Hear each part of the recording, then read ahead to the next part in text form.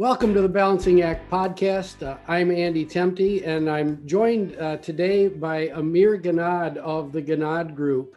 And today we're going to talk about a really difficult concept for most folks, which is duplicity in the workplace. People don't talk about duplicity much. They just kind of assume that everything is out in the open. So my friend Amir and I are going to have what I believe is going to be a very interesting conversation about a very important part of the corporate landscape. But before we get there, Amir, just why don't you give us a bit about your background, maybe do a little shameless promotion of your business, that kind of thing. Sure. Thank you so much for having me on, Andy. Amir Ghannad here. Basically, I spent about 31 years in the corporate world. I have a master's in mechanical engineering and started out in manufacturing, and very quickly discovered that my passion was in organizational work and leadership coaching and things like that. But I continued on in my career with 31 years with Procter & Gamble, Sunny Delight, and Campbell Soup. Different parts of the world, doing that kind of work, but also covertly doing a lot of organizational work. And then about 5 or 6 years ago, we essentially published my first book, which was the Transformative Leader, and started our own company, the Ghannad Group. It's a family business. My daughter and I started it, and then she recruited her brother and her mother as well. So we're the Ghannad Group, where we guide leaders in creating extraordinary cultures that deliver breakthrough results and unprecedented fulfillment. So that's what we do. We do speaking, consulting, coaching, all that kind of stuff. And it is a pleasure to be with you here today. That was a great kind of 5-second commercial you put in there for the Transformative Leader. That was awesome. And I'd forgotten that you'd worked on Sunny D. That was a drink that my children consumed a lot of when they were young, and I always scratched my head as to why they liked it so much. Yes, I scratched my head as well.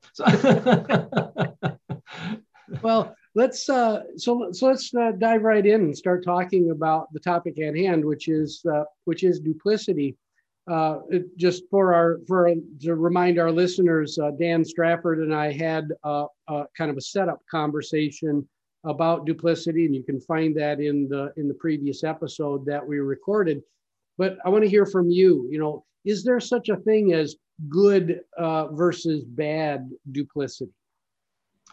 I believe there is. And because, for me, it's not necessarily the good stuff is not necessarily duplicity. So let me just define it this way. For me, there is a difference between duplicity and being selective and sharing the right information with the right people. There are a lot of people that I trust that are transparent, but I have no expectation that they share with me everything that they know about everything. There's some information that perhaps they shouldn't share with me. So that's in terms of good duplicity, if you will. That is a part of it. It's like being selective in what information to share, not because you're trying to lead somebody down the wrong path, but you simply believe that this is a piece of information that doesn't need to be shared at this time. The other part of it, though, if we kind of exclude that, for me, duplicity kind of goes into two buckets. One is one that says, okay, you know what? Let's just say you have a new hire who has started with the company, and you and other leaders have had some conversations about what they can do better and that sort of thing. And you make a decision to kind of meter that in, if you will, and just be selective, and as opposed to overwhelming the person with like, you need to do these 16 things differently. You say, okay, you know what, let's just kind of work with them in this sense, and you need to do this differently, that differently. That to me is good, because you're being, again, selective in sharing your perspective. But then the bad duplicity comes in when your motives are not really right, because your motive is generally to protect yourself or to manipulate somebody and all that. And that is when you just, on the extreme side of it, is like when you're telling me something, you're telling somebody else something else, and you're just kind of trying to pit people against each other and essentially lying. So that's the bad duplicity, as far as I'm concerned. Yeah, so that's great. So let's help our listeners understand just a bit more about, why leaders can't be fully transparent with their teams. What are some of the specific circumstances that you've seen that make it necessary to potentially communicate to what to the outside world might seem to be completely incongruent messages at the same time? Yeah, I think a great example of that I can think of, Andy, is when you're managing somebody's performance, for instance. I'm not at liberty to go out and air that person's dirty laundry to everybody and say, well, let me tell you why we're doing this or we're not doing this, or let me tell you what they did. Many times people sort of don't really know exactly what's going on with that person. And so it's up to me as a leader to take into account what's going on, their history, what they're good at, what they're not good at, and manage their performance. And I cannot go out and share every bit of that detail with everybody, even though sometimes it is really very tempting to try to justify my actions or things like that. That is one area where I wouldn't do that. Another example of it is, for instance, that compensation or something like that. It's like, I'm not going to go share all the information that I have about different things. So I think there's definitely time and place for leaders to recognize that certain information doesn't need to be shared with everybody. Yeah, I love this frame of intent that I think you're kind of circling around here. Let's use that as a springboard for discussion about management competency, because we're, in one respect, we're talking to individual contributors and trying to help them understand why duplicity exists in the workplace, but also for leaders to help them understand why it's necessary, and duplicity as somewhat of a management competency. Specifically how managers view their people. So is there an environment that managers can nurture that makes duplicity more acceptable without sending everybody spinning down a rabbit hole? And, specifically, I'm thinking about, there was a leadership offsite. Everybody in the company knew there was a leadership offsite. And leaders come back and say, oh, yeah, we had fun in Terrytown. That was awesome. How's everybody doing? Yeah. So what are some of your thoughts there?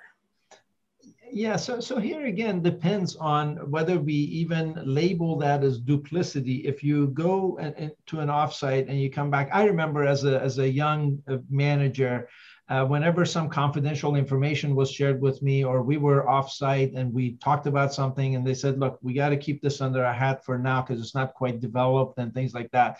And I was mortified at the thought that somebody afterwards would come up to me and say, so what did you guys talk about? It's like, oh, what do I do? And then I got really comfortable with saying, look, if my intent is right, so I can really be honest with them and say, you know what, we talked about this and this and this.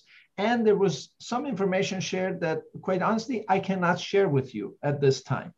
And so I think that, even in the cases where we are justified in not sharing information, we can be honest with people. You can always be authentic and honest in sharing that there is some information that at this time we're not, able to share. So again, it goes back to intent. Yeah, I find that going back to this concept of good and bad duplicity, I've been guilty of this myself, where you get one team member that and you trust really well, and then you come back from the offsite and then you say, okay, you're now entering, Jim, you're now entering the cone of silence. Right. And you let that one person in because it makes you feel better as the leader, somehow assuages your guilt of somehow having this information that nobody else has, and it helps you kind of get it off your chest. But what I've just done in that circumstance is I've just massively increased the probability that the secret that we're the competitive secret, the trade secret, what the strategic secret that we have, whatever it is now out in the wild, right? When you add more people, just one more person to that cone of silence, that circle increases dramatically. So, what are some of the other circumstances that you've seen where duplicity can really backfire on a leader?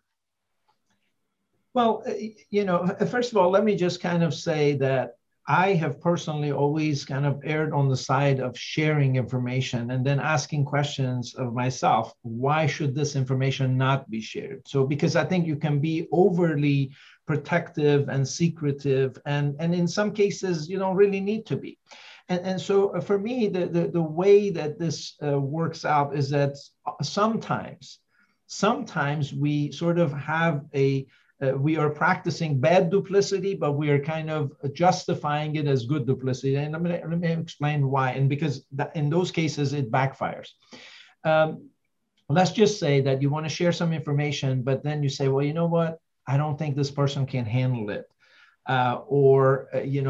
We sometimes treat people like they're children, like they cannot handle bad news. And businesses need to recognize that, look, we are dealing with adults who deal with bad news all the time in their life, and they can handle it.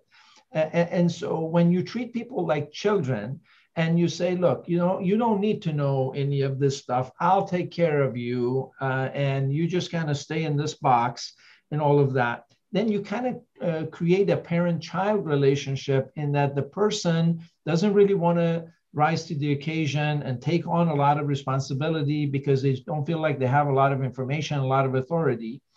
And so what you want to do is you want to set up an adult business deal where I share information, I give you authority, but I also expect you to take the responsibility that comes with that authority.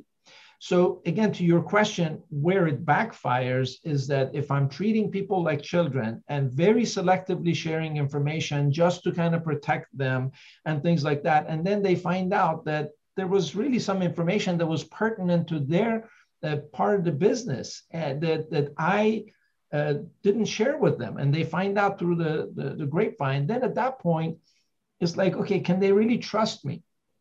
Here again, I think people can tell the difference between some confidential information that really I wasn't supposed to share and some stuff that I chose not to share with them simply because I didn't think they could handle it.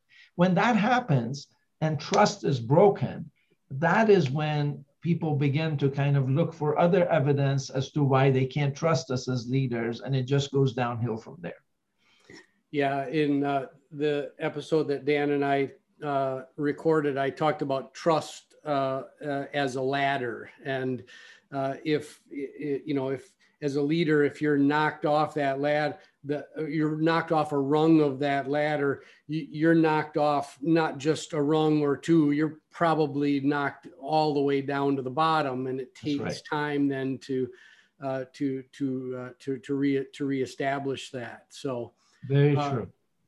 Earlier in this season, I know we drop all the episodes at once, so some people might binge on all of them. But we talked about stewardship with another gentleman, John Kaplan. How does a stewardship mindset, in your opinion, play alongside the concept of duplicity? Do they fit together at all? They do very nicely, because to me, the sort of the image that comes to my mind is that when I practice gopher leadership, go for this, go for this, go for that, what I'm doing is, this is what I heard from Stephen Covey when I first learned about stewardship delegation. He referred to it as gopher delegation, right? So then in that scenario, I am the keeper of all the information, and then I say, okay, Andy, you go do this, or, so-and-so, you go do that. And then I'll just kind of give you a little bit of information and this and that. But when it comes to stewardship, it's different, right? Stewardship, this is where we get real clear what it is that we're actually delegating. What are the expectations both ways? What is it that we want to accomplish qualitatively, quantitatively? And what are the guidelines? What are the no-nos? What are the resources? What are the sources of information that you need to have? And I truly empower you as the steward of what it is that I have trusted you go out and make happen. And so to me, it really, when you're operating in that mode, you're not constantly in this position of, should I share this information or shouldn't I? And then kind of make a mistake and share one thing with one person, another thing with another person. This way you set up an expectation of openness and empowerment for the person. Yeah. I like how this is all shaping up for our listeners as a real takeaway. And one of them is that, employment is a two-way adult contract between employer and employee, and both sides have responsibilities. And one of those responsibilities is to connect the dots into stewardship to the long-term going concern nature of the business. And in that setting, it becomes, I think, less about us and more about we and the future of our customers, of our clients, of the products and services that we're selling, and ultimately it becomes easier to build trust. So absolutely.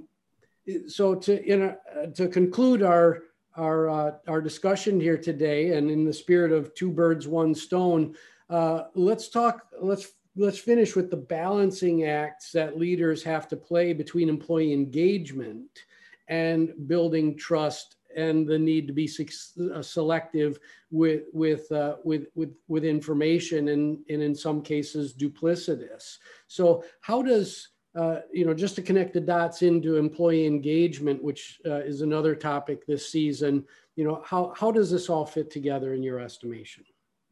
Yeah, so employee engagement, there are so many things that drive employee engagement, but certainly as it relates to this conversation, one of those things that really drives employee engagement is if I feel that you trust me enough to share information with me, to let me know where we're going, that you're not just asking me to come and do my 8 and hit the gate and be a button pusher, but like you're giving me the broader view of what's going on, right?